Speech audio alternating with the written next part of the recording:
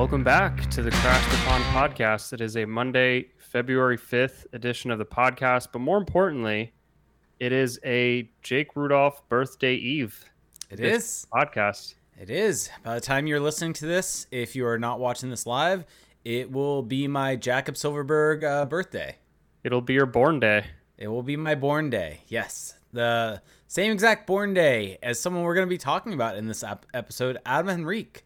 Born exactly 1 year ahead of me. I thought you and Sam Carrick shared a birthday for some reason. No, I think Carrick was yesterday. Yeah, should I out the story? No, the story stays in Discord. Wow, okay. We'll leave it there. Solani Steakhouse. Yeah, that's all. It's a wonderful place. But thank you. Yes, tomorrow is my birthday. Have had a fantastic little couple days here. On Friday, went to a concert and saw Neck Deep. That was a really, really fun show. Saturday, saw some friends. Sunday, saw some family, and then took today and tomorrow off from work to just kind of have a little bit of a 4-day weekend. So, you have 2 days off? I took them off. Yeah, took vacation days. Took two vacation days to give myself a 4-day weekend. So you're going all out. I respect that. Yeah, I was gonna take my birthday off, and then said, "Screw it, I'll take Monday off also." Wow. Had the time available, made sense with work. So, yep, have a nice little 4-day weekend. Well, happy to hear that. That's awesome. Mm-hmm. Adventurous weekend. Yeah. If anyone who's listening to this right now, tomorrow on twitter.com, just mention Jake, just at whatever his handle is, at Reindeer Games 81, and just put Happy Born Day in all caps. Okay. Just everyone flood his mentions with Happy Born Day in all caps. Okay. Oh, also forgot to mention that as a birthday present to myself, I got a new Tottenham hat just to make you happy. Yeah. So I am wearing that on the show. The stained, messed up. I guess my audio is a little lower. Let me bring that up. So thank you, Mike, for pointing that out. Or maybe I'll lower Felix. But now the stained, kind of really worn out Tottenham hat will be retired to being purely a workout hat.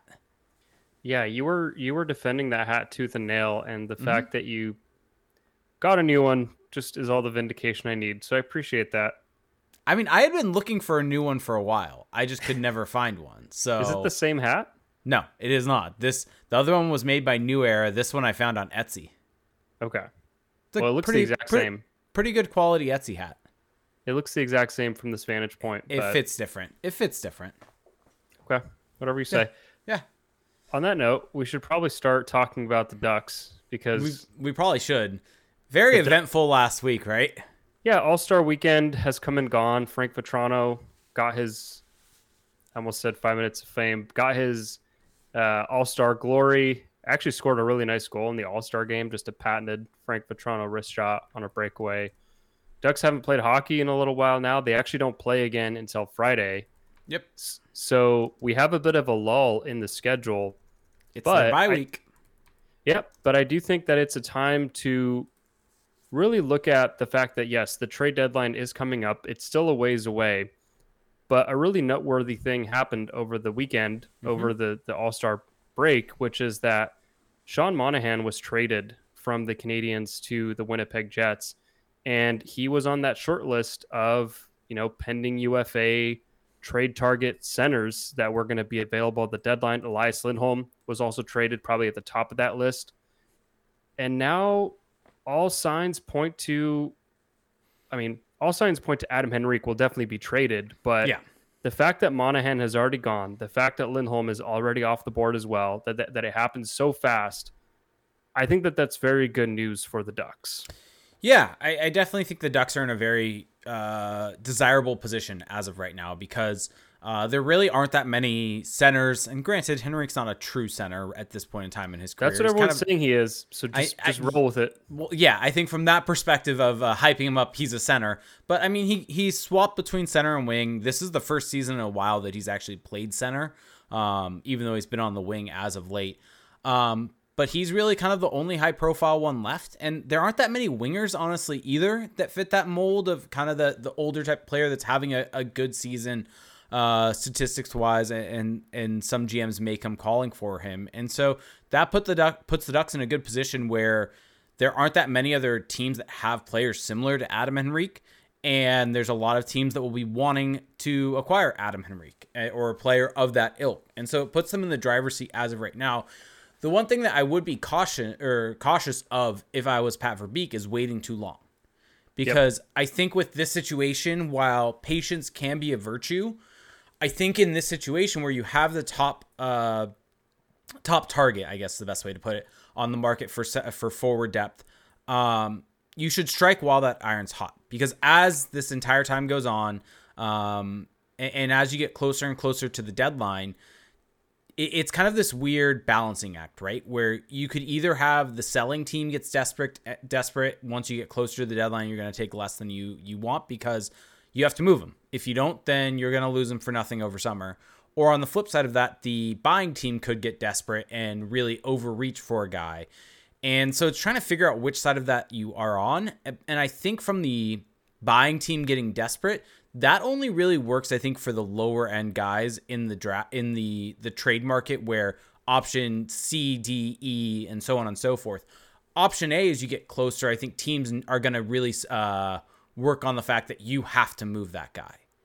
And so with that being the case, I think that Pat Verbeek moving him sooner than later will yield a better result than waiting and being patient in that situation. And so I think you don't take less than you want right now, but I think you have to be cautious of waiting too long where you've lost your position of strength in the trade market with Adam Henrique. And so I think you're spot on, though, that the Monahan deal really sets the stage. And for those, I think you mentioned this, but Monahan was moved to the Winnipeg Jets. The Canadians acquired a first-round pick and also, a conditional third-round pick, with the condition being if Winnipeg wins the Stanley Cup, they get the pick. So it's a very far-fetched additional pick, so it's most likely just going to be a first-round pick going to Winnipeg. But one thing that I think is always really, really good here is to look at comparable trades.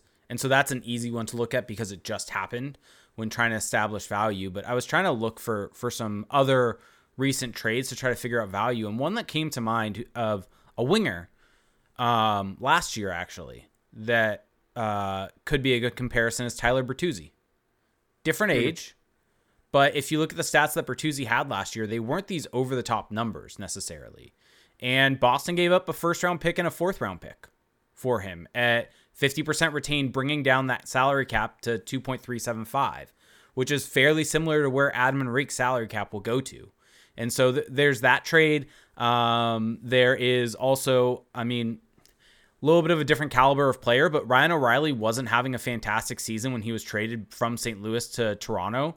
And St. Louis acquired a first-round pick, a third-round pick, a second-round pick, and I think 2-0 Adam Gaudette and Mikel. Yeah, I don't think he's a comparable for Henry. Fair. It's Ryan O'Reilly. It's right. That's more a reputation thing. But if you look at the numbers that they were putting up that same season, it's similar. But I don't think you have to go that far back. Like we have a very direct comparable with Sean Monahan. Sure. But I think the Bertuzzi comparable brings up maybe even getting more than a first. I think Bertuzzi's a different tier of player. Okay. Yeah. But regardless, you don't, my thing is you don't have to go back that far. Yeah. The market right now is telling you that this exact player archetype is worth a first round pick. Yeah. And, we chatted about, not on the podcast, not on mic. I guess on mic is the right term, not on air. We chat about how maybe Elias Lindholm would set some kind of floor or some kind of ceiling for Adam Henrique. And then Sean Monahan, to me, getting a first round pick with basically the same production, granted a lower cap hit, also a little younger than Adam Henrique. But to me, now that Adam Henrique is the only player, I think, of this archetype, this kind of veteran center that can come in and help a team, the Ducks should be able to get a first round pick here almost no matter what, just because of scarcity. Yep, I would agree with that. I think that should be the standard here for what they would be looking for. I think if they can get more than that, you go running to the bank and don't look back. But if you can get a first-round pick, I think that's a fantastic deal for this Ducks team to take Adam Henrique and turn that into a first-round pick, which the Ducks don't even necessarily have to use. They can trade that and flip that for some other things. And we'll get into a situation where you could maybe even bundle Henrique with someone else and get something even more. But yeah, so I think the value's been set for Adam Henrique, and there's a lot of teams calling. I don't think that, I mean, here's the question, I guess, for you on this is, would you prioritize getting a prospect over a first round pick? Well, reading the tea leaves, it seems like prospects are more highly valued this year than picks. Yep. Just because, different factors, teams not being as high on this year's draft after kind of that first tranche of players. And so I just don't think that you're getting a prospect of note for Adam Henrique.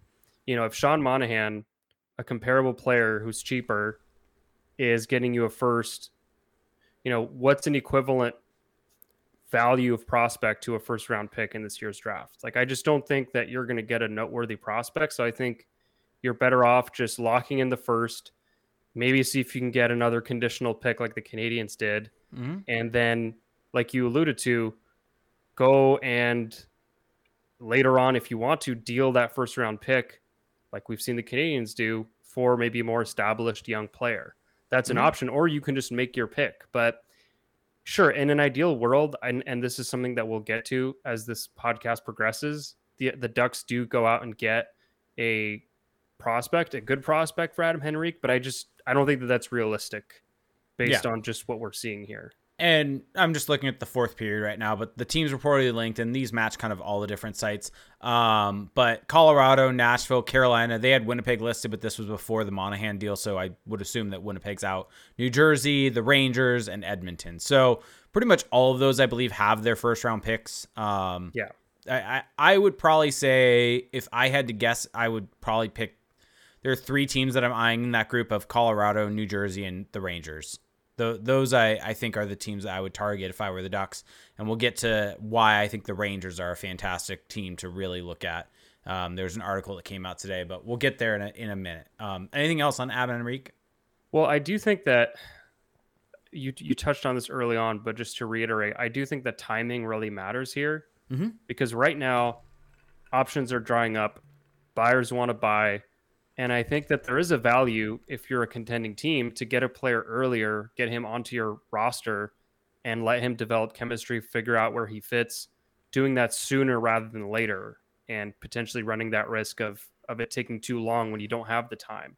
And so now that the options have dried up on the center market, I think that teams are going to get antsy. And if you're Pat Verbeek, I just think that you have to be realistic about how much can you really get for this player, and how much more is really worth it versus the risk of potentially the price going down the longer you wait. So it's like, is it really worth waiting another month to get like a higher conditional pick? Like, I don't think so. I think you just lock in that first round pick and you just, you run to the bank. Yeah. And the Ducks are for sure retaining on this deal. We've seen Verbeek basically every single deadline, any sort of selling type move where it's especially a UFA, he's more than happy to retain on those types of deals to be able to get a better return. You look at, I think Manson, Raquel, and Lindholm, he did. I can't recall off the top of my head. That's my only question as a hang up is the fact that his cap hit is significantly higher than Sean Monahan. Yeah, but I think when you do 50% retained, and I think the other important piece of the puzzle here is that we always talk about salary cap as just the hard number in the AAV, because that's the simplest way to digest the salary cap and everything that comes with it. But it's not that simple. The way the salary cap works is it accumulates per day of the season. And so as of right now, the Ducks would have accumulated however many days in the season. I think it's like 60% of the season so far of that cap on their cap sheet. So it's not as if the team that's trading for him would take on the whole, if you do 50% retaining, 2.8. But logically, wouldn't it still be higher? Yeah, no, it would, but the range, and I actually put out a tweet about this, and so let me see if I can find it, but it's not this significant amount. Yes, it's higher than Monahan, but it's not this significant difference. Let me see. So with absolutely no retention, because Monahan was dealt with no retention, he's at 1.985. Oh, where did this go? Let's see. Sorry. So Henrique, if he was traded at 50% retention, this was the day of the Monahan trade, so it would go down actually a little bit less. The Ducks are trading a $1.168 million cap hit. Monahan, on the other hand, when he was traded, was 0.79. Okay. So it was like a 200K so difference. There's still a difference. There is a difference, correct. Yeah. You could also get a third team in to help bring that number down, but that doesn't help the return for the Ducks necessarily. I mean, I think if you're the Ducks, it just doesn't matter because he's an expiring contract anyway. So you retain. Oh, yeah. And you don't worry about it. Yeah, I mean, but that's something I was going to mention, though. While you and I both... That's probably the only hang-up for Verbeek is, like, how hard of a line are you willing to hold on that retention? Yeah, well, and I think that's how you drive up the value. I think this is one point to bring up here of you and I are both of the opinion that you should be looking to move him as soon as possible to strike while the iron's hot. But there is the side of this where, because the cap does accumulate over time, a month is a significant amount of time. And so while there's the plus side of that, of you get him in earlier, he can mesh with your team, everything like that. If the team were to wait a month and then deal for Henrique, the cap hit that they are accruing would be less because the Ducks would be accruing that extra month on their salary cap for Adam Henrique. So there is that at play with teams potentially wanting to wait to get Adam. There's a lot of teams and there's only one player now. Yep, That's exactly. The thing. Yeah. So I don't know how much that'll matter. Sure. It's just something that I think is worth bringing up. It is worth bringing up, yeah, for sure.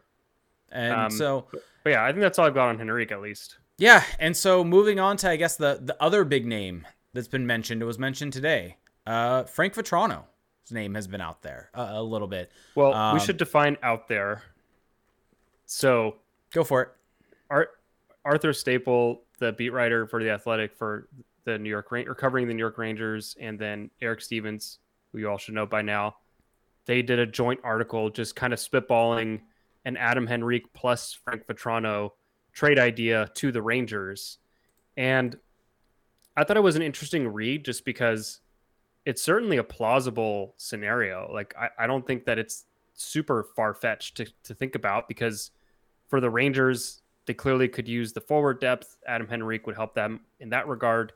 And then Frank Vatrano gives them a guy who can play in their top six or their third line, and he has a year left on his deal.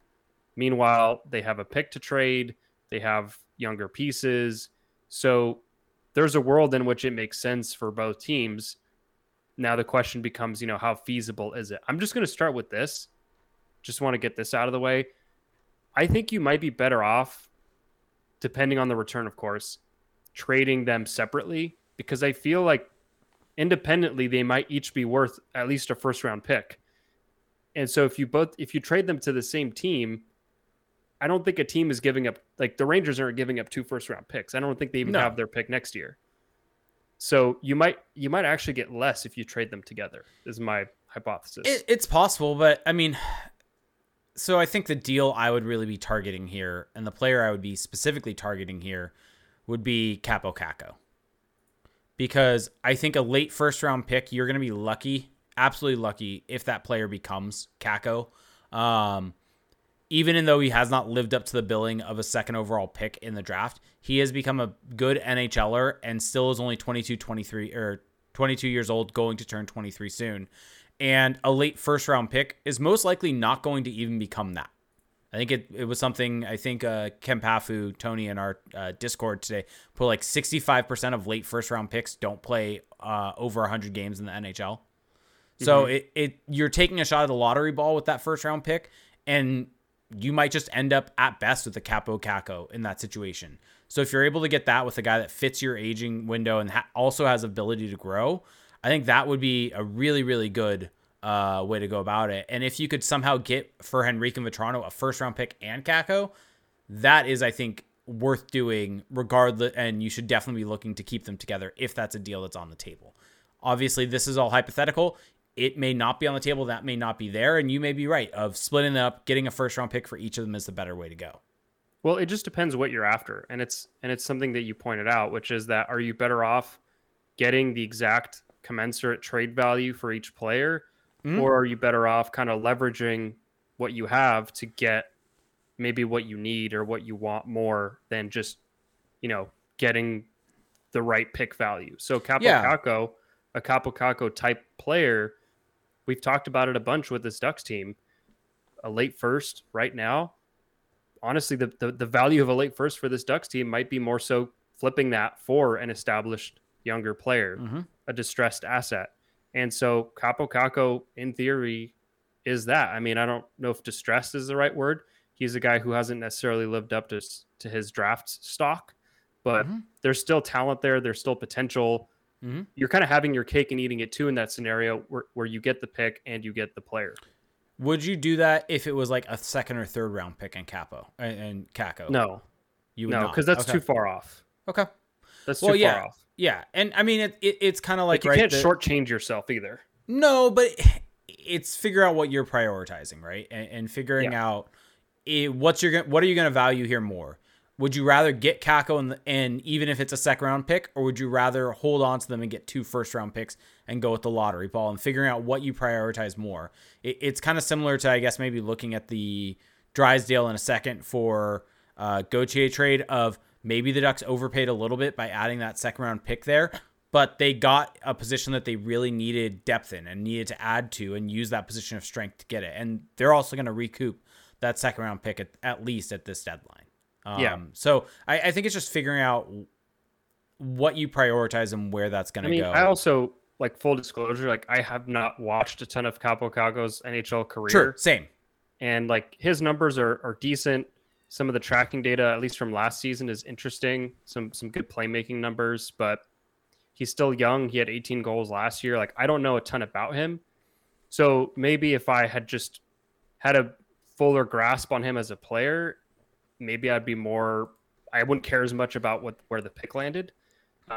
Because he's still like a premium asset. You know, he's not like a throwaway player by any means. Yeah. And so, yeah, like if you really believe in Kakko and you decide, you know what, I don't care as much about the first round pick anyway, I would understand that. I just think that it depends what game you're trying to play, I guess. If you're just playing the trade deadline game where you know pretty much what everything is worth, that is probably a little bit underneath the value of what I would expect. But if you just want to improve your team and you think that's the player to do it, then I mean, screw it. Like Adam Henrique's he's not going to be on the team. Yeah. He's not going to be part of the plans. It's not like you're giving up like a John Gibson, like a true trade chip in that scenario. Yeah. And Vatrano, I know there's going to be some blowback from people about why would you trade your leading goal scorer. And anyone listening to the show probably understands where we're coming from here of Vatrano is shooting at an unsustainable pace. It's already started to slow down a bit. He's having a good season. Slowed down, completely. and so at this point, you need to sell him while his value is high, and he may not replicate this season next year. And I mean, is Frank Vatrano a long-term player for this Ducks franchise? No. I don't see him as a fit for that. And so I think prioritizing that asset right now, and this is going to honestly be a real test of Pat Verbeek and how he views this team, because he's gotten a lot of the deadline trades correct, but they are the more layup type situations where they are guys that you have to move. And now, granted, we saw with prior regimes that even those layup situations can be screwed up and extended and not done properly. So Verbeek does deserve his credit for that. But I think Vatrano is really the first situation where he has an asset that has term left, that is a very valuable cap hit, and also could be retained on, because the Ducks probably aren't going to be tight to the cap, and they can do retention this year and next easily to improve that asset. And it's not a lot of money to retain either. No. And so seeing and really prioritizing that and getting something that will help you long-term out of that. Because Adam Henrique was really kind of this player last season for the Ducks, but it was a shame that he got hurt, mainly because that kind of tanked his trade value last deadline, and teams were kind of wanting to stay away because of the injury. And so I think it's going to be an interesting litmus test to see how Pat Verbeek handles this team. I guess what's the rationale for not trading Frank Vatrano? I think if Pat Verbeek thinks that he's a veteran for this team long term and he wants to extend him, that's the rationale of he gets an extension. He's a veteran player. Give him a 3-year extension into his early 30s on this team because he provides what you want. I just don't necessarily see that. I don't see him having that value that you would want there. But so some comparables, I have two kind of varying different levels of success. Okay. The most recent one was last deadline, where Nino Niederreiter was moved for a second-round pick. I don't think Niederreiter had as good of a season, but I was trying to look for guys with term. And so he had a year left on his deal, $4 million cap hit. And so went to Winnipeg from Nashville and got a second-round pick back for Nashville. I think Vatrano has more value than Niederreiter did at the last deadline. So I don't know if that's a great comparable. Well, and it does then, set like some sort of floor. Yeah. But in February 16th of 2020, there was a deal. This was actually one that Patrick, present from who's now at the Hockey News, I don't know, formerly with Later Rivals, still will be on their pod, but pointed this out, that the Blake Coleman trade, from where Tampa acquired Blake Coleman and New Jersey got Nolan Foote, a first-round pick, or 2 first-round picks. Or no. I'm trying to reread the conditions. No, sorry. Nolan Foote and a first-round pick, but there were conditions on that first-round pick. So they got Nolan Foote, who was a recent first-round pick, and an additional first-round pick. So, I mean, that sets the precedent there, where kind of you have the varying different degrees. A second-round pick, and then a good prospect and a first-round pick. So I think he's closer to Blake Coleman than he is Niederreiter in terms of value. Especially with the contract situation. Yes, because that to me is the kicker, is that he kind of fits exactly what all playoff teams want, and he's just not expensive at all. Yep, exactly. So yeah, I mean, I think I just don't really see a good reason not to trade him, if I'm being honest. Like, it's great that he's having this awesome season. It's great that he's kind of maybe become like a leader on this team, but it's very unlikely that the Ducks would sign his next contract anyway, given what he's probably going to be able to go get with the season he's having and just his career arc. So what's better for the team long-term and even short-term? I think it's to go and try to get, draft picks, younger pieces to help kind of bolster this rebuild. And, like you talked about the shooting percentage, like he's at 13.8% on the season. His career is 10.6.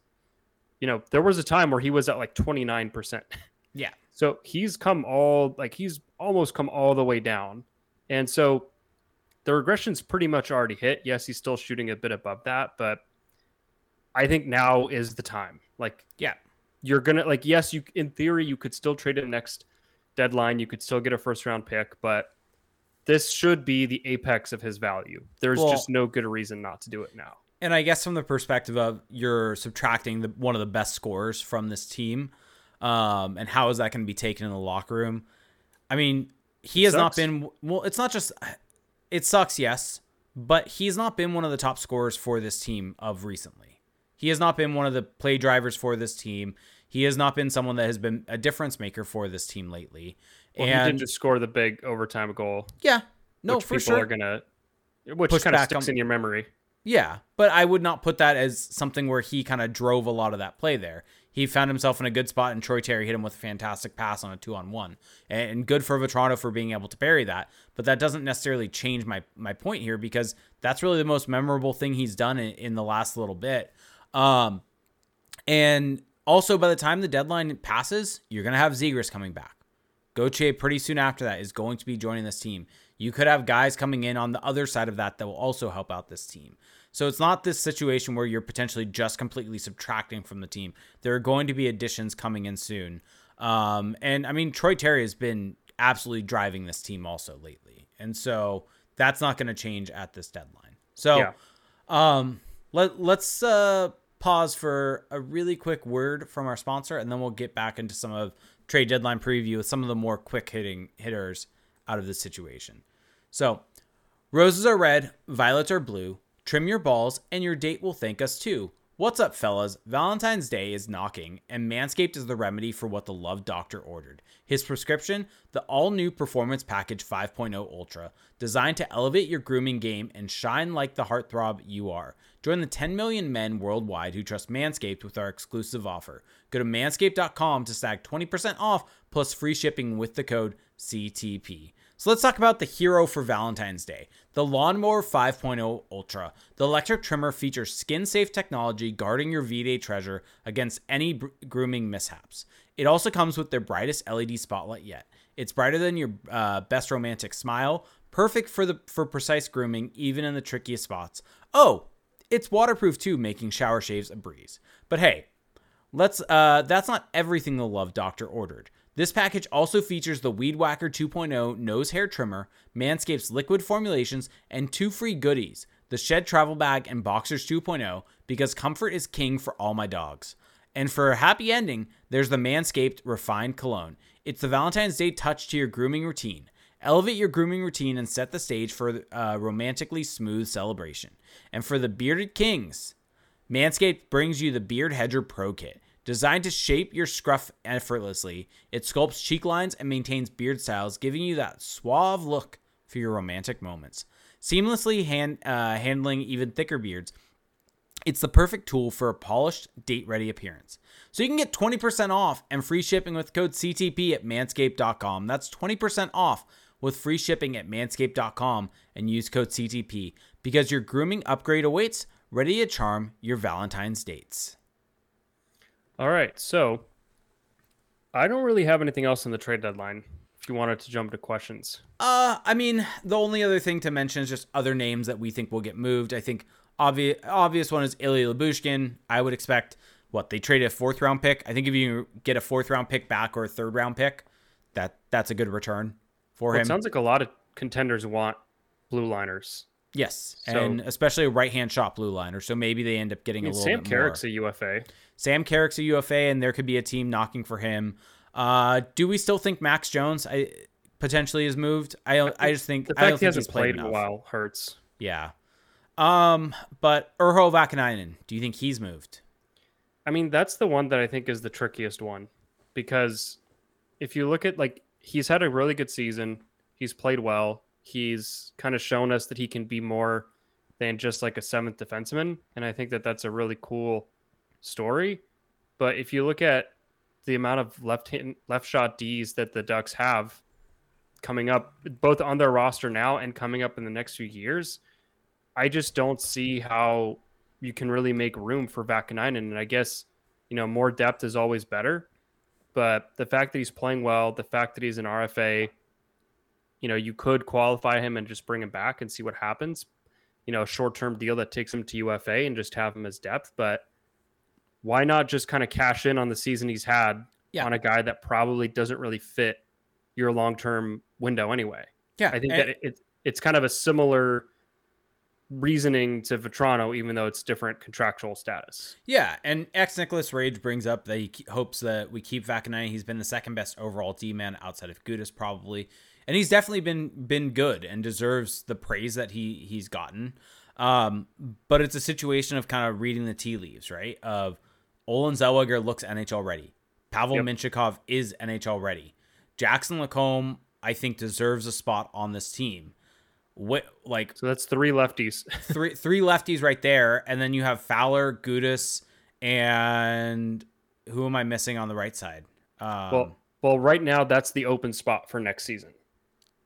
Sure. Yes. So from a long-term logjam perspective, yes. Yeah. And so that could be either a Drew Hellison needs to get a look. Tristan Luneau will probably get a look out of training camp next season. Tristan Luneau will probably get a look. And so there's just this logjam here. So someone does need to get moved out of this situation. And I think if you're going to trade someone, it shouldn't be a Jackson Lacombe. I think Jackson Lacombe should be on this team. He's younger than Vakanainen. I think has a higher ceiling. And so you're cashing in on Vakanainen having this resurgent good season. And it's not exactly... I don't think it's the end of the world if they re-sign him to a short-term deal to just be a depth defenseman. Sure. But I think for his sake, he deserves to have a role. He's not going to play much. Yeah. And I mean, there's a bunch of people saying kind of Fowler should be shipped out. Fowler is not going to get moved. He's just not happening unless big things happen behind the scenes. That's not happening unless Fowler is asked for a trade, or he's playing 25 minutes a night. It's not the team goes to him. The team values him. Something like that. But yeah, I don't even think they go to him. If they were in that situation, he would not be playing 25 minutes a night. Point is just that a lot of things need to happen for that team to be a remote possibility. Sure. I think Fowler's not going to get moved. So I think just kind of having that conversation isn't necessarily worth it. And it's something I think should be kind of just thrown out a little bit. I know it's put out there by a lot of people and just isn't a relevant conversation, I think, to be had. Speaking of guys coming back, eventually Alex Killorn's going to be back also. Speaking of when Vatrano, like there are guys that will come back if Vatrano is moved to fill in the spots and score goals for this team. So I could see Vakanainen move because, I mean, you look at Gustav Lindstrom, he's the same age as Vakanainen. They're both 25. He's also an RFA, but he's a right shot D. So if anything, he kind of fills a bigger need just depth wise for next season. You know, he's got an obvious spot. Assume, you know, whatever happens with Luneau or Hellison, who knows what'll happen there? Who knows if the Ducks will make a move in the offseason? But all this to say that, sure, if you bring back Vakanainen, he'll probably be your seventh defenseman. I really think it's quite likely that Zellweger and Minchikov take steps forward. Same with Lacombe. Maybe one of those young guys struggles a bit and he's kind of your insurance, but I don't know. It's just, I don't see it as a great situation for both the team and the player, basically. Yep. All right. So question time? Yep. All right. So, one thing I want to mention, Troy Terry is an absolute monster. He is so good and deserves all of the praise. Yeah, he's played well. Yep. So that was it. I'm trying to scroll back to all of the questions that we have. I think this is the start of it. Caden Lindstrom said, how should an effective forecheck work? Should it vary based on the players you have?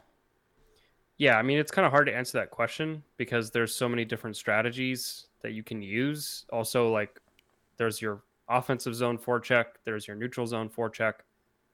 But the main goal, at least I think the rule of thumb, is you're trying to keep pucks from coming up the middle. So you're trying to make sure that all the action sticks to the walls. But yeah, it's going to vary depending on your personnel. Yep. Fire Newell Brown Drumbanger saying, is Olin Zellweger here to stay? I don't think so for this season. I mean, could be proven wrong by that, of course. You know, depending what happens at the trade deadline, who knows? But I think that once Minchikov is healthy, there's probably just, I mean, unless like Vakanainen is just scratched the rest of this season, I don't know if we see Zellweger the rest of the way. I mean, you could see Vakanainen on the right side potentially, if Lyubushkin has ended up being moved. I guess. There are ways to do it, and that's something we didn't mention. Zellweger was sent back down to the AHL, but I think it was just during the bye week so he could play games. I just don't play even in think the All-Star game. This is not even worth mentioning until or I should say it's not worth mentioning, but I don't think set down to the AHL means anything until NHL games resume. Sure. Yeah. So good point, but just worth mentioning to keep an eye on if he's going to come back up. Yeah. I mean, if they sent him down for the rest of the season, I don't think it's a bad call either. Like, clearly the AHL time is helping him. But right now he definitely has earned a longer look. Give 19 the C Drumbanger said, which defenseman will the Ducks get a higher trade return for? Lyubushkin or Vakanainen?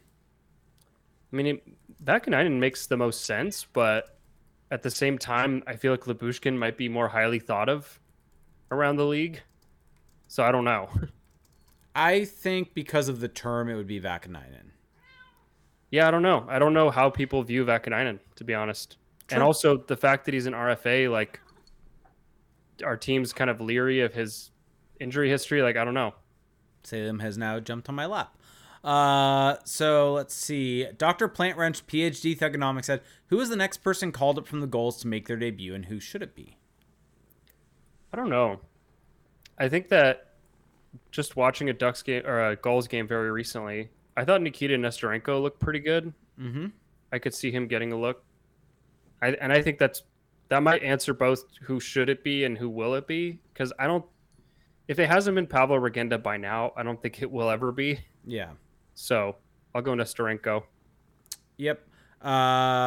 Let's see. I would agree with that with Nesterenko. Bring Greg Home said, is Troy Terry playing the best hockey of his career right now? And if so, will Felix redeem himself and with him a good morning? Wish him a good morning? I think wish him a good morning. I mean, I've been banging the Troy Terry drum. So the best hockey of his career, though, I mean, maybe, because it really does feel like he's carrying the team. in a way that I don't think he has before. Yeah, he's just been absolutely dominant. I think anytime he's on the ice, the Ducks are just completely dominating play. He's It's been a lot of fun added, to watch. He's added layers to his game for sure. Yep. Give 19 the C Drumbanger said, who's more likely to get called up this season, Andrew Agozzino or Chase DeLeo? I mean, one is at 0% and one is at like 0.0001%. Okay, which one's which? Agozzino's likelier. Really? I think DeLeo's likelier. Why? I think he's been more productive, hasn't he? I mean, he can barely skate. Like, Wow. Agozzino is a better hockey player. Okay. Wow, your hatred of number 6'9" It's coming just out. an objective assessment of watching him play. There's a reason he's not in the NHL. Bring Greg home said, if Kakko is available, we doing this. Also, I don't think I mentioned this. All of these questions right now are from our Patreon exclusive Discord. Go to patreon.com/crashthepond. You get access to our Discord. We go there for all of our questions to start. So that is where they're coming from. We'll come to Twitch and YouTube after that. So he said, if Kakko is available, are we doing it? I mean, depends on the price.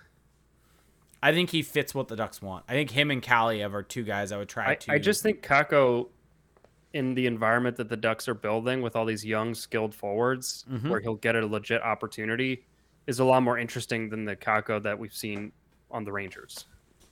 Yep. I would agree with that. I think him and Kaliev, I think Kaliev's a much tougher player to get just because of the rivalry there and figuring out a deal to make that work. Shaken Wing said, settle the debate. Who would have been the best player during the Getzlaf and Perry era to be on their left wing? No restrictions to just the Ducks. Oh, Paul, you answered this one. Could Just say Ovi play Patrick on it? Maroon. Could Ovi be on his offside? Oh, we're going that far out. He said no restrictions to just the Ducks. Who would have been the best player during the Getzlaf and Perry era to be on their left wing? Isn't Ovi a left winger? I thought he was a right winger. Am I? No. Okay, then Ovi. Yeah. Ovi. There we go. Easy. Yeah. Bring Home said, we are halfway through the season. Who are your picks to win the cup? I was almost going to change the answer to Crosby since we can do any position. Yeah, but Crosby's a center. I would go with a wing. Crosby's just a better player. Yeah, no, I got it, but Prime Ovechkin on that line would be crazy though. yeah. Who's your pick to win the cup halfway through the season? Oh, man, I feel like I need to check back in after the deadline. But pre-deadline, I don't know. I feel like the league feels really open this year. Oilers. Yeah, Oilers is probably the safe pick. Yep. You know what? I'm going to say Vancouver Canucks. No, Just to piss you off. They're gonna fall out. You keep saying that. No, You're going to be saying that like as they're lifting the cup. You're going to be like, they're going to fall off. The cup's going to they're going to drop the cup. Yep, exactly. Give 19 the seed. Oh wait, we already answered that question. Kenan Deal said Vatrano has one more year and we could easily retain half salary for 1.825 for this year or next. This would be tremendous help for a cash-strapped team to gain a projected 30-goal scorer. Seems like the deal of the decade for a top-tier team. Ducks would likely to want at least a true top-end prospect back for value. Who are a few ideal trade partners, and who could we realistically get back? What could be accomplished with adding picks? Also, is there really any team that could actually absorb Gibson's contract that needs goaltending? Anyone who needs it that badly is likely cash-strapped as they are in win mode. I think we talked about the Rangers already as being a likely candidate if Vatrano is moved. I think getting a Kakko back. These are the other players linked just per the fourth period, Detroit and the Islanders.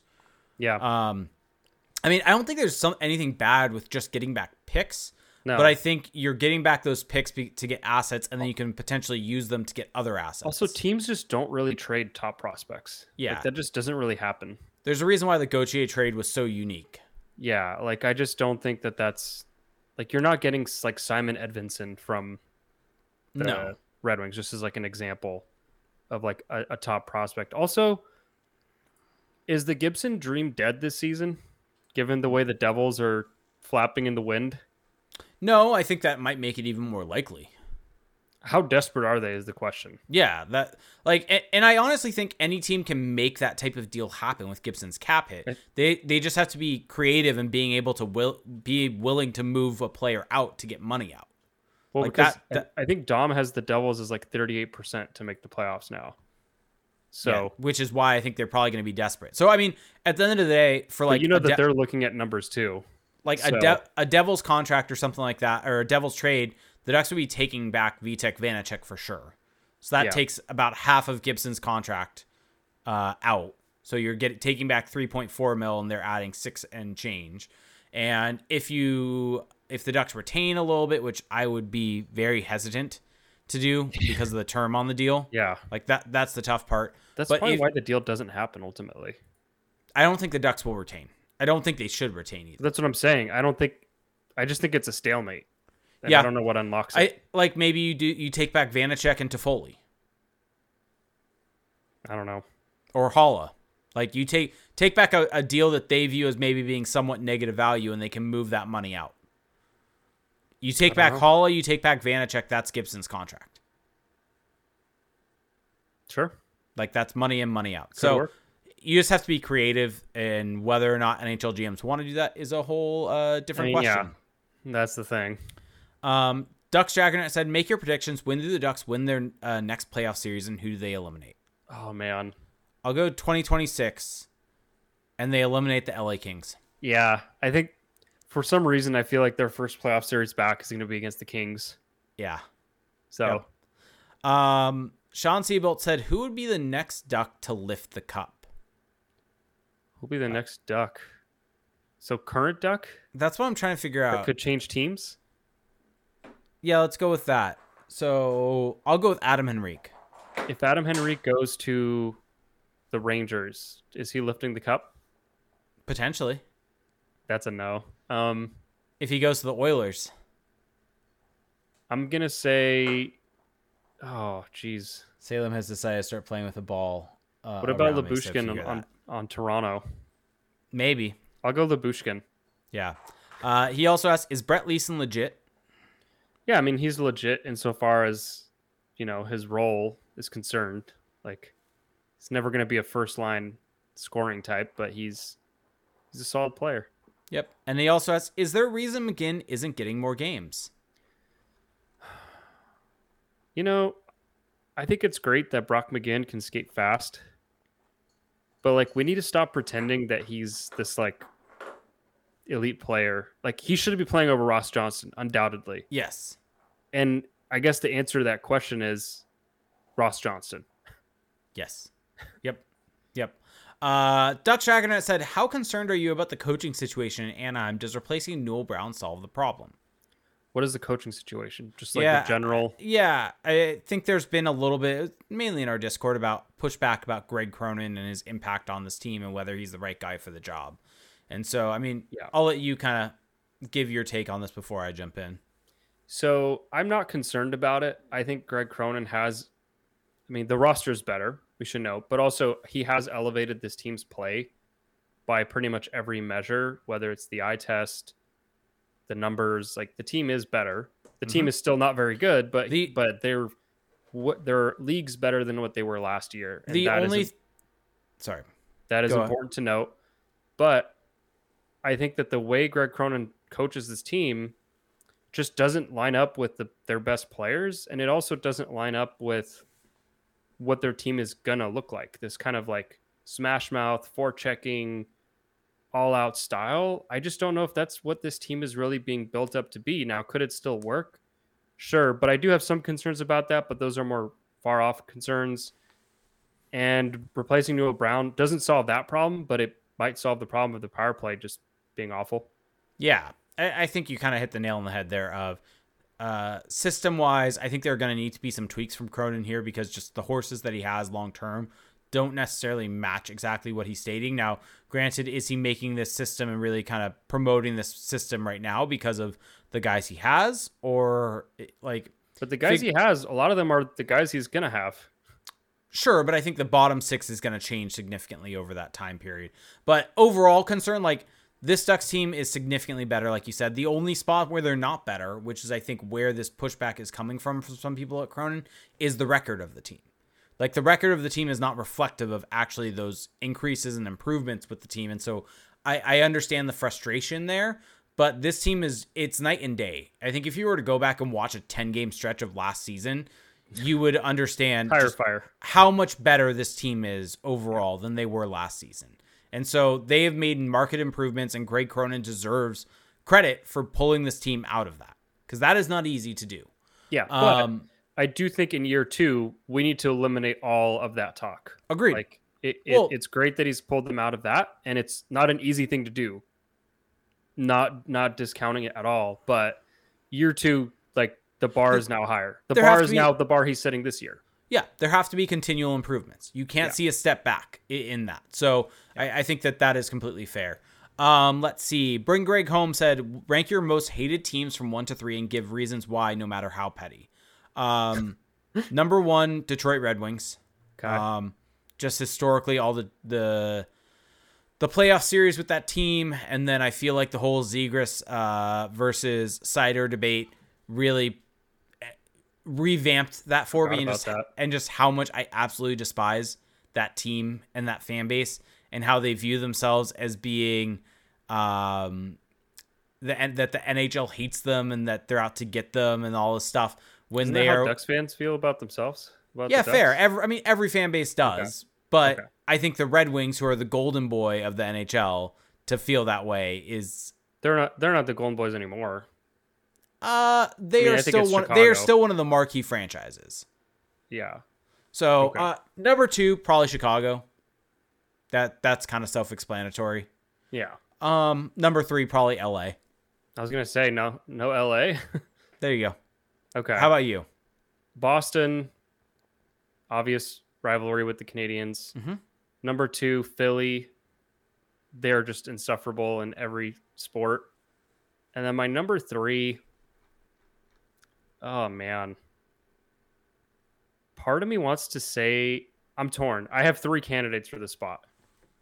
Number 1 is Toronto, just because of all the noise around them. And you could lump in Edmonton with them as like just kind of annoying noise around teams. But I've gotten to the point where I just feel bad for Toronto. So I kind of like want to see them do well. Yeah. And then the other one is Arizona, just because all the shit with Tyson Nash. True. LA, just because I just feel like sometimes they just have the weirdest like online discourse. And also they have some unlikable players. So LA is a candidate. And then lastly, I'm throwing in a 5th team or 6. I don't know how. Yeah, you were asked for 3 and you're at like 5. I have a lot of hate in my heart. You do. You do. Tampa Bay, because boy, oh boy, was I reminded this weekend that Nikita Kucherov is just not a likable person. He is a heel. Yeah. He is. Did you see the All-Star skills competition? I was busy all weekend and missed the skills competition. It's all on YouTube on the NHL channel, so you can watch it.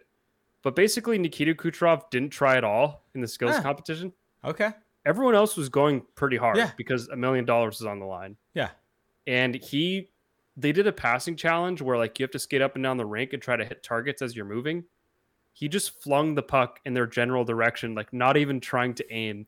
And the crowd was legit booing him like loudly. And he was like egging them on, and it was legit like a wrestling heel. That's awesome. But good for him. He's also just very annoying on the ice, even though he's a great player. So lump them in too. Brad said there are so many trade rumors involving the Ducks. Which one do you think is most likely to happen? And who is the Ducks starting goaltender on opening night next season? Can we just address that Brad spelled the Ducks with an X? Yeah. I kind of like that. Yeah. Most likely to happen is Henrique. Like that's easy. And Ducks starting goalie on opening night next season, Lucas Tostal. I'm going to say John Gibson. Okay. I figured you would, which is why I went different. Chalk pick. Shake and Wing said, which storylines are you tired of talking about? Give a top 5. I mean, I'm just going to go with one, which is one we're about to get into. The Trevor Zegras trade discussion. I'm so sick of it. I mean, there is no discussion. It's just people forcing it. Yeah, and so to follow up that, Isaac said, thoughts on this tidbit of info from our friend Frank. And it was the Puck Empire post that has gone around the internet today. And can I just say this? Yeah. Puck Empire is on my shit list. Yeah. They've been on my shit list for a long time because it's just extremely frustrating because I don't want to give Frank any credit here for any of this because I hate the reporting around this. I think a lot of it's been really, as you brought up, irresponsible on his side from the set fact of I don't think any of this is coming from the Ducks. This is all from other people that are asking, and it's very likely Verbeek has listened. Doesn't mean he's likely to trade him, but you have Puck Empire putting out this quote. I don't really even want to read it, so I'm not. And just crediting hat tip Frank Saravalli. Not putting where it's coming from, not putting it for any context for what Frank said here. You saw Frank Saravalli's take on Sidney Crosby. Which was weekend, just right? absolutely garbage. Absolutely garbage. The guy sucks. Yeah, he sucks. So I don't really want to give him any credit here, but I'd like to at least be able to find the quote to hear how he says it. They should put the link in the description. They really should. And so, like, hell, I went because I was curious and it was floating around. I was like, I want to see. I listened to the DFO show. I skimmed to their Q&A because none of the segments made sense for it. No mention of it. I went to their daily show that they do. Same thing. Went to the Q&A. Nothing. So I'm like, I have no idea where this came from. Was he just on a random podcast and mentioned it and it was sent to them? But it's just like, it's frustrating because like, I at least want to be able to put out what he actually said and put an audio of it to hear it and make my own conclusions off he said of this is a garbage opinion of his that is his opinion. Because as much as I dislike Frank, the info that he gets is typically good. It's his interpretation interpretation of that information and opinion on that information that is usually garbage. Yep. And so understanding what side of that this is important here. And they're not even posting that. So I take all of this with a grain of salt. I would not buy into any of this. And also from the perspective of contract talks getting nasty, Verbeek said it back at the time. Like, he's been on the player side of this. I don't think Verbeek would have taken anything personally in this situation. And Zegras is under club control. So this is just much ado about nothing. Yep. So that's all. That was a lot about nothing. I was going to say, if it's much ado about nothing, sure doesn't sound like nothing. It was venting about the reporting around it, though, not about the actual. It's okay to have this be a therapy session. I understand. Vyacheslev's Booty Yets Believer said, thoughts on, and crossed out Cody getting screwed and said The Rock versus Roman Reigns. Absolutely hilarious. As someone that does not watch WWE anymore, had not watched it for a bit because of a lot of the stuff that was going on behind the scenes and the allegations that had come out, and did not feel great about it, didn't like the creative. And then the lawsuit that came out reinforced all of that for me. And just because Vince is gone doesn't change any of that. WWE is implicated in the lawsuit. There are plenty of people there that are unnamed, but helped cover up all the things that happened. So I do not watch, I do not support, but to see this is hilarious because The Rock came back and it was obvious at least to me, that him coming back, he was going to want to have the main event. And it's just bad creative, really bad creative. It's hilarious. I'm enjoying it, watching it kind of burn down from the side. That's it. Good. Yeah. So, great. I mean, I think it's going to turn into a work. I think they're going to do Cody versus Rock versus Roman now that with all of the negative response that they've gotten. But, yep. Okay. Dr. Plant, would you like to add anything? I know. I'm just the fact all this shit is just like astounding to me. Oh, you should go on our wrestling chat. I look at it every now and again. I listen to wrestling podcasts and I listen to hockey podcasts. That's kind of it for me at this point. It's just funny. It's just really funny. It's amusing to me. I subscribe to Fightful Select, Patreon, where I get information from. Pay $5 a month for it. So go support Patreons, including ours. Dr. Plant Wrench PhD Thugonomics says, what the Ducks and Zegras do in their... Oh, never mind. This is a reply. Yep.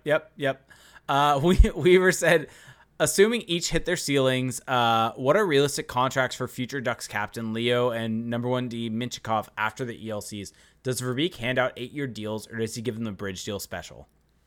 I feel like Carlson's going to get an 8-year deal. Yeah, I think so too. This is a dumb reason, but the fact that they gave him his number away. And I don't love the conversation of, well, Verbeek didn't draft Zegras in terms of being more open to move him. But there is something to the fact of this was Verbeek's guy. He took a stand on Leo Carlson. Carlson's also a different tier of player. Yeah, that too. Like, he's a first... Minchikov would be a better way. Caliber player. he was second in a draft where the first pick is a generational player. Yes. Yeah, so I think he's probably going to get an 8-year deal. I would be very surprised if he didn't. And Minchikov, I mean, I don't know. I don't have a good feel on that one. Yeah, I don't either. Let's see. Greg Holmes said, scale of 1 to 10, how sad are you going to be seeing Perry in an Oilers sweater? I'm like at a 1. I guess I just don't care. Maybe it's I just hope me. he goes and gets a cup. Yeah, maybe it's just me, but like him going to Dallas, I think was really weird. And that was weirder for me than him going to Edmonton. Because at this point, this is what, team number 5 for him after the Ducks? Yeah, the shock value's worn off. And like going to Chicago was way worse for me than going to Edmonton.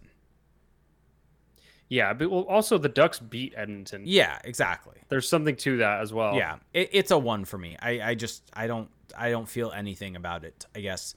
Nevada Maniac said, realistic returns for Henrique and Frank Vatrano. So we kind of went through that already. Henrique answered. Yeah. So D-Rock said, thoughts on Kucherov mailing it in during the skills comp.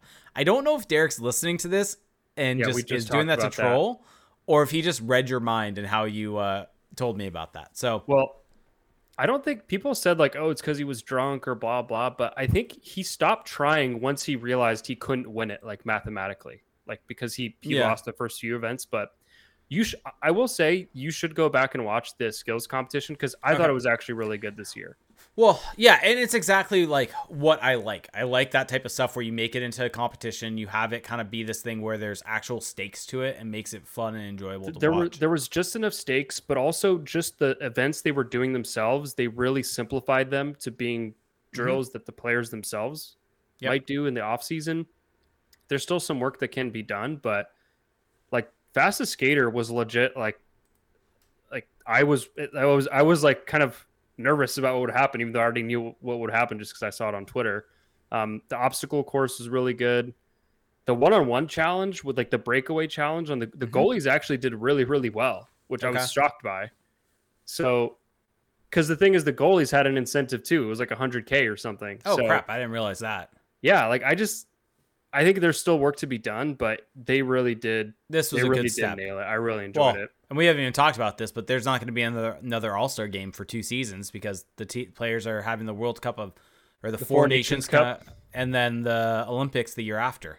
Yeah. So, well, also just the last thing on the All-Star is that Connor McDavid went last in the speed challenge or speed competition, and I think Buccigross had one of the better calls I've heard where like as McDavid was rounding the corner, just flying with his crossovers, he was just like, oh, this looks different.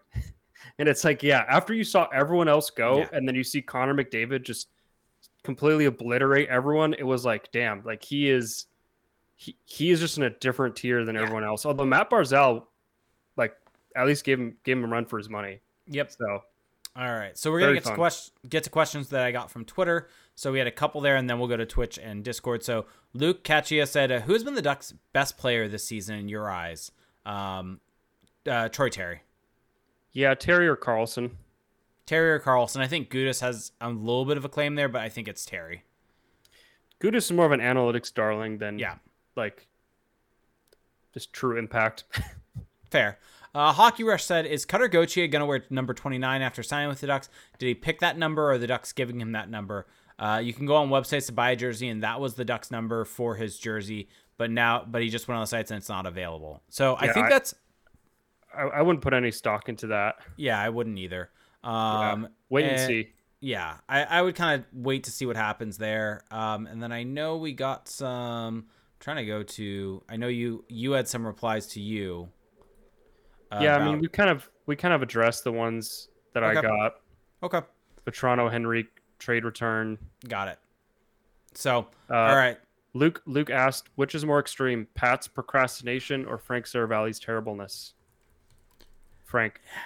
Yeah, I don't think Pat's do you think Pat procrastinates that much? I mean, if we're factoring in the Zegras contract, I more meant deadline. Well, I think that everything is fair game with him. Okay. But nobody can be worse than Frank. Yeah. So.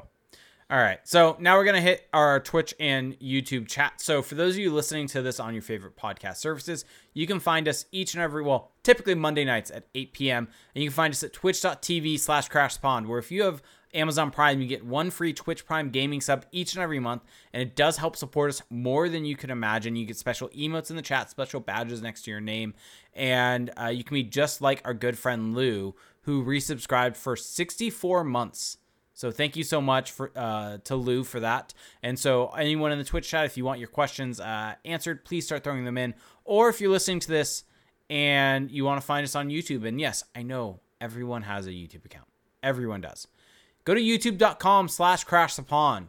And you can support us there by liking our videos, subscribing to the channel, or there's the ability to monetarily support us there with super chats also, and we will get to those right away if you want to help us out there. But liking the videos, watching the videos there, it all helps out. So we got a couple questions come in. Sean Fight said, defenseman Zeev Biam, I'm going to really need to figure out how to Boyum, is top 10 draft prospect from Orange County. Can the Ducks pick a defenseman with their most likely top 10 pick this year? Yeah, but I don't think it would be Boyum. Because he's a lefty. I think that the guy that they would pick would be Artem Levshunov. That would be the D-man I think that they would get. Yep, and right now, shout out X Nicholas Rage, who resubbed also. Been subbed for 13 months, so thank you so much. And then Elizabeth Leo said, question, who do you personally think is more valuable to this team? Zegras or McTavish? Zegras. Yeah, I think Not Zegras. even a question. I think McTavish is a bit more replaceable, I think. Yeah, that's the thing. Who's more replaceable? It's Mason McTavish. Yeah, I think and it's not easy to replace a guy like that, but Zegras is a rare talent. Yep. X Nicholas Rage said, any young player needing a change of scenery, like typical a couple years ago, that you'd like the Ducks to target as a return outside of like Kakko, I guess. Kaliev. That's easy. I think Kaliev I'm intrigued by, but I also don't feel like I know a whole lot about him, but he's probably the one that I would take a look at. To be fair, I have not watched a lot of these players. I'm more so just looking at the numbers. Their names. Well, it's not just the names, but seeing their numbers and seeing how they're probably not being utilized, and they're guys that, especially with LA, if they're being put in a better spot and a spot to thrive, that they may be in a spot to really thrive and make that next step. And so I think Kaliev is one I would target. I mentioned this earlier. Getting a guy out of LA, though, for the Ducks, I think is very tough. Doing the deal between those two teams, I think, is not as easy as we would think or want it to be. But we saw Calgary and Vancouver make a trade.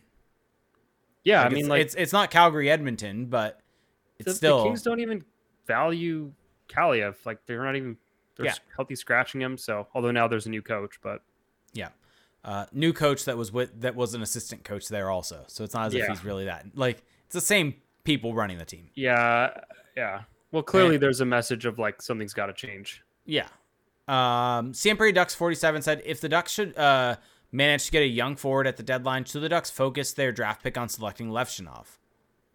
No, because no matter what young forward they're going to get at the deadline will not be as good as one of these top forwards that they can get in this draft. Like I think obviously if you take first, you're taking Macklin Celebrini. Yes. And number 2 is Caden Lindstrom right now? I mean, the draft starts at number 2. Yeah. Whether it's Lindstrom or Levshunov or So there's a lot of difference in opinions of who's number 2. So I think it ends up coming down to who's best player available. And so I think that's like an unanswerable question because it just depends on how you rate the players. Agreed, but I don't think that you focus on taking a positional need. Oh, I see what you're saying. You take best player available. Like to me, if you're at number 2, you could justify like a Levshunov because right shot D, the Ducks don't have a lot of depth in their system on that side, so it wouldn't make sense. He's also highly skilled, but Caden Lindstrom is also a guy who they're not replete with. Ivan Demidov is also a guy like that. So there's just so many different ways you could go, which is kind of what's fun about this draft. Well, yeah. Is Demidov going to slide though because of the Russian factor? I don't know. It doesn't. I think the concerns with him aren't as big as they were with Michkov. Well, but you now have, Putin saying 4 or 5 years? But I think, I don't think he's going to go. The Ducks aren't drafting Demidov. I'm just throwing a name out there. Yeah. But it's the same thing with like Anton Salayev, like another Russian guy. Yeah, so like I think they're all going to go later in the top 10, though. I don't think they're going to go that high because of that factor. yeah, but like that would be very much overrating the people below them. Like there is still a talent gap here. Sure, but you're dealing with the 4 to 5 years out. But we don't. I mean, we don't know if that's actually because I think Demidov's contract is up after this season. Okay. So yeah, that could change things then. Hardcore Luchador said, "Can we make it so whomever lugs the puck up on the power play at least has an option to not pass it back for speedy entry? That's just such trash. Second, aren't we glad we didn't get Pierre-Luc Dubois?" Yeah, I mean that like structured zone entry for the Ducks on the power play where they skate into the neutral zone and then drop it off. It was just not working. I think it was against the Sharks. I'm trying to now remember all the games from last week. With the puck dump from or the Zellweger skating up and then basically stopping at center ice. Like I think it really made it so predictable, and they need to come up with something else where he can either skate it in, dump it in, and have someone chase it. Just something to be able to change it up and not be as predictable there. I don't mind that play for a zone entry because you're moving it to a guy with speed. But I think when you're doing it so much that it becomes predictable is when it becomes a problem. Yeah, I don't think it was that big of a deal, but okay. And then Pierre-Luc Dubois. Yeah, I mean, the issue with Dubois was the contract. extension. The extension's bad. Like the deal's not great. I don't think he's been as bad as people are making it out to be, but the contract is still not ideal. Yeah. Yep. Agreed. Let's see. Christian Bautista, and I'm now seeing a couple ahead of him, so we'll get to those also. Said, question, the way Fowler is playing, do you see him finishing his career with the Ducks, or does he go and chase a cup somewhere else? I mean, he might once his contract is up. Yeah, I think we'll have to wait and see. I could see the Ducks. He's only got 2 years left. I could see them bringing him back, though, on a cheaper deal to be like the 6th defenseman on the team. At that point. Yeah, or, I mean, 6 defensemen. You have 3 lefties that are going to, I think, be locks on the left side. Yeah, like he could play on the right side on the bottom pairing. Can we stop doing this? Like, no more lefties on the right side. I mean, it's going to happen. Not good. But I don't care that it's working right now. It's not ideal. Let's see. Elizabeth Leo said Parekh is projected to go more near the bottom 10. If we happen to pick around there, would you be more interested in him? He has ties to Minchikov and Saginaw. I don't know who this player is, so I will leave that to you. Yeah, I mean, Parekh's got a ton of skill.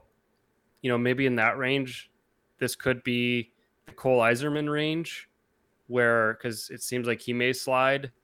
And so I think if you can get Cole Yzerman at that range, he does have a skill that the Ducks just don't really have in their lineup.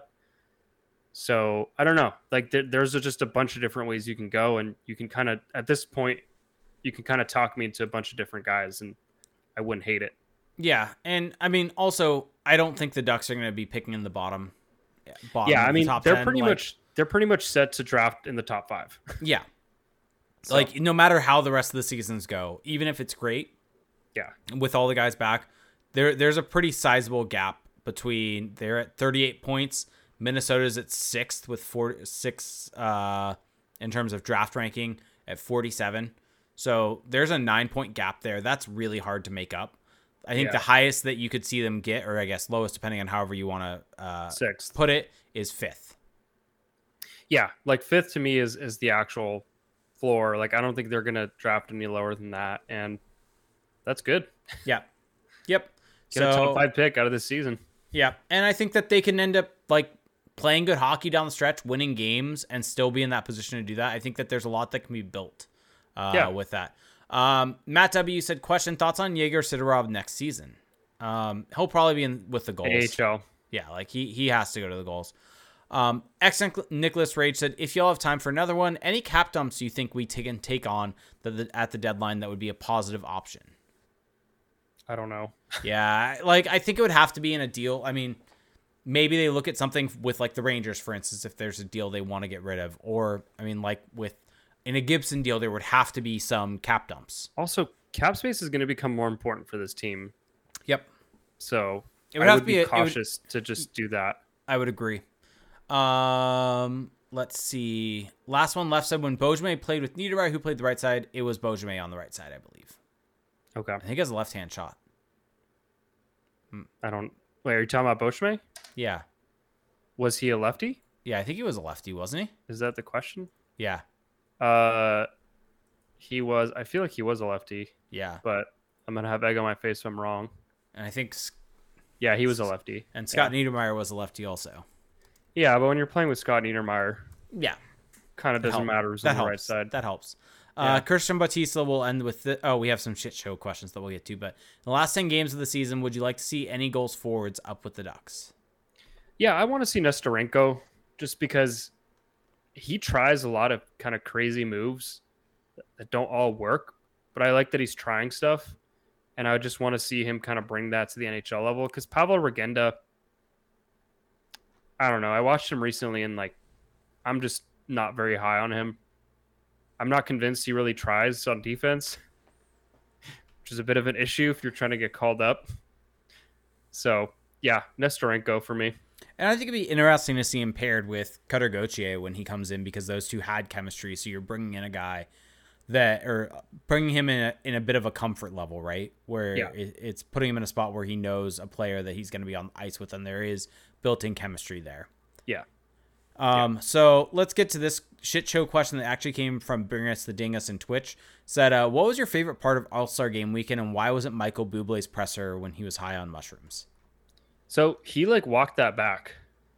That's been recanted. It has? Yeah. Maybe from a PR perspective, it felt like it had to be. Yeah. That was just weird. I'm not gonna lie. I saw it. It was hilarious. But I didn't watch the game nor the draft. I only saw the part where Connor McDavid called Sergei Bobrovsky Sam Bobrovsky. Yep. But I love the skills competition. Yeah. I mean, it looked like it was fun. It looked like the draft was fun. I was busy during all of it, so I did not have a chance to catch YouTube. any of it. Yeah. I'll check it out at some point. All right. So let's see. We've got a couple of questions from our Discord for shit show questions. Jack Jane said, assuming the Ducks are fully healthy and Gauthier is with the team, who would be the line leader if this was an elementary school class? I don't know. I don't remember what line leader was. I understand that question. I don't remember exactly what that was. I guess the goody two shoes. I don't know. Yeah. Sorry, we actually got this question on Twitch also. Brandon Pineda said, I asked at the beginning, but can you guys touch on the Kings mess? It's a shit show. It's an absolute shit show. Good on them for firing McClellan. Well, it feels like it. I don't even know if it's good on them for firing McClellan. No, it is good on them. He was holding them back. Well, because hear me out here.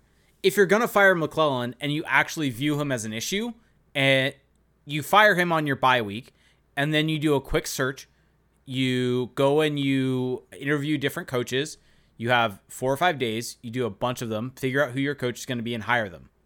And then that's your coach. You don't go and just promote one of the assistant coaches to be the interim head coach where he's going to have the same message that Todd McClellan has. The same system. He's been in that same room. Let Jim Hiller coach a game.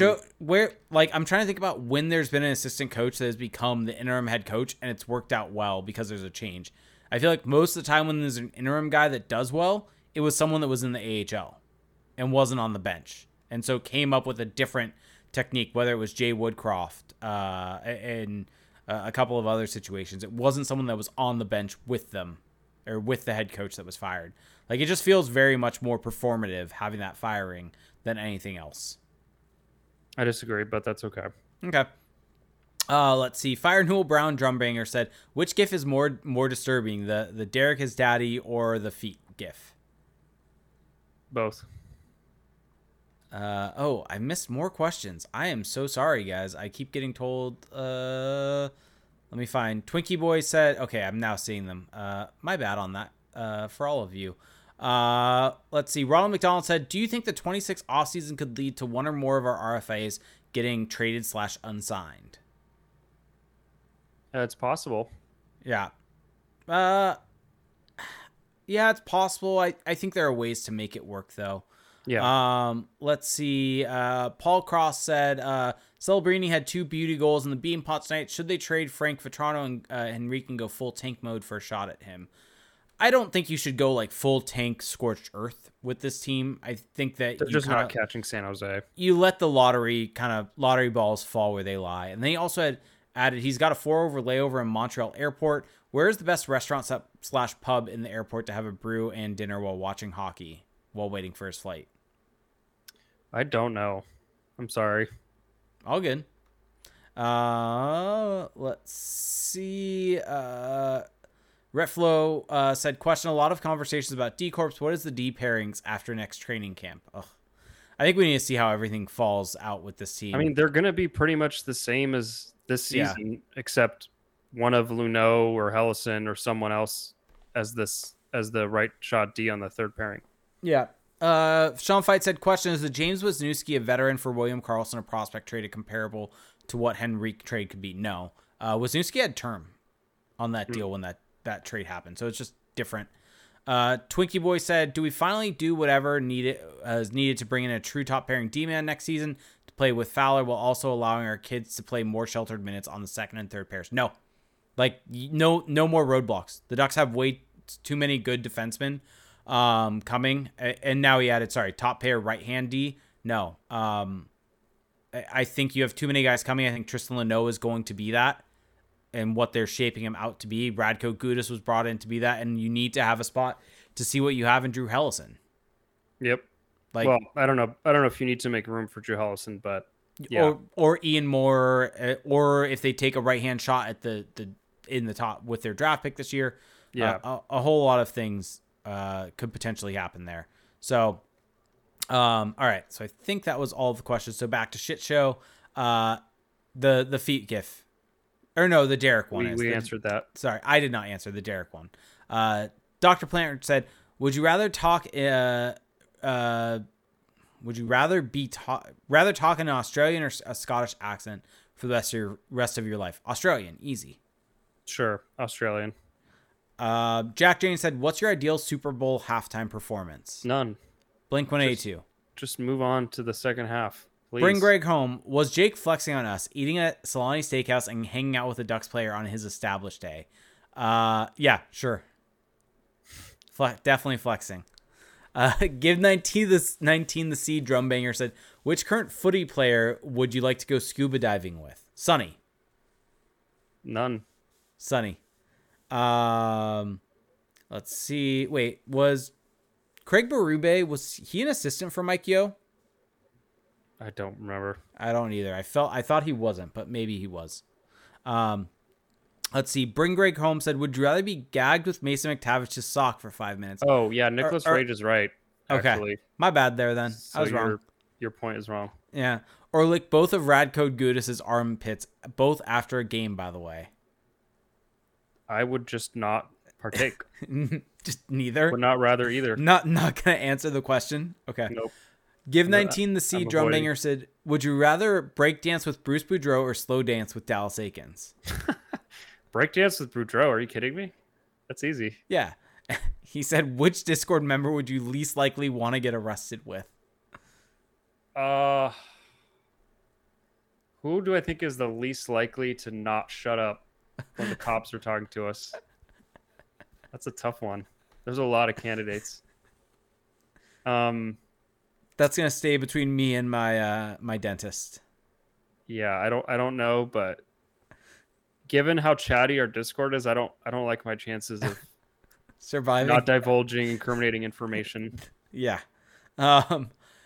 Give 19 the C drummer said, why does Lou have such terrible taste in food? Why is he not asking Lou that? I think we ask Lou that all the time, and we never get good answers. We don't know. Unanswerable. All right, Lou asked, and I guess we can end with this for you. Not a question, but a comment. The San Francisco 49ers will free us from this national nightmare on Sunday evening. See, I don't dislike the Chiefs at all. Yeah. Like, if the Niners lost, I would obviously be soul crushed, but, I mean, it would be a good story. The Chiefs back-to-back Super Bowls would be cool. Yeah. And you have Kelsey and Taylor Swift. Yeah, like, the Chiefs' hatred is dumb. It's very dumb. especially from Lou. But Like, yeah, go Taylor Niners. Swift is not shown that much on TV. Like, it's all way overblown. Yeah. Also, yeah, there's this whole debacle now about the practice field that the Niners got this week in the Super Bowl, having like the field is like too soft. It's like below the standard. And now they're moving to another practice field. Like it's just the NFL and fields injuring players is something that they just can't get out of their own way with. Yep. NFL game in Brazil next season. Wait, what? Yeah. That was where at the what stadium? I don't know. The Maracanã? Or I don't think that's I'm assuming there's more than one stadium in Brazil. Well, but that's the like hugely historical one. Yeah, I mean, I don't know, but it's pretty cool that they're doing it in like a country that we haven't seen them do it before. So Eagles as a designated team, it will be during week 1. First ever game in Sao Paulo. I think that stadium I mentioned is in Rio, so maybe not. Okay. But yeah, fun times. Yep. So, all right. I think that's going to do it for us, though. All right. I I thought this was going to be a short episode, and now we're almost an hour and a half. Our quote-unquote short show went almost exactly as long as we usually do. We got a lot of questions from Discord. Yeah. And on that note, we're going to end the podcast. Thank you, everyone, for listening. If you want to help support the show, there's some really easy ways to do that. The number one way is to check out our Patreon page, patreon.com/crashthepond. $2 a month, you get access to our patrons only Discord. $7.50 a month, you get access to the Discord, 2 bonus podcasts, and bonus player breakdown videos that you see on our YouTube. You can also leave us a rating and a review on Apple Podcasts. We greatly appreciate that. We're also on Spotify. Leave us feedback there. We are also on YouTube. So go subscribe to our YouTube channel, youtube.com/crashthepond. Go check out our website, crashthepond.com. We've got a shop there. Get yourself your Anaheim Vibes t-shirt. The Ducks are still Vibes HC till further notice. Yep. And find us on twitter.com. And with all that being said, thank you so much for listening this week, everyone. We're Stay safe from the rain. And we'll talk to you next week. Have a good one. Bye.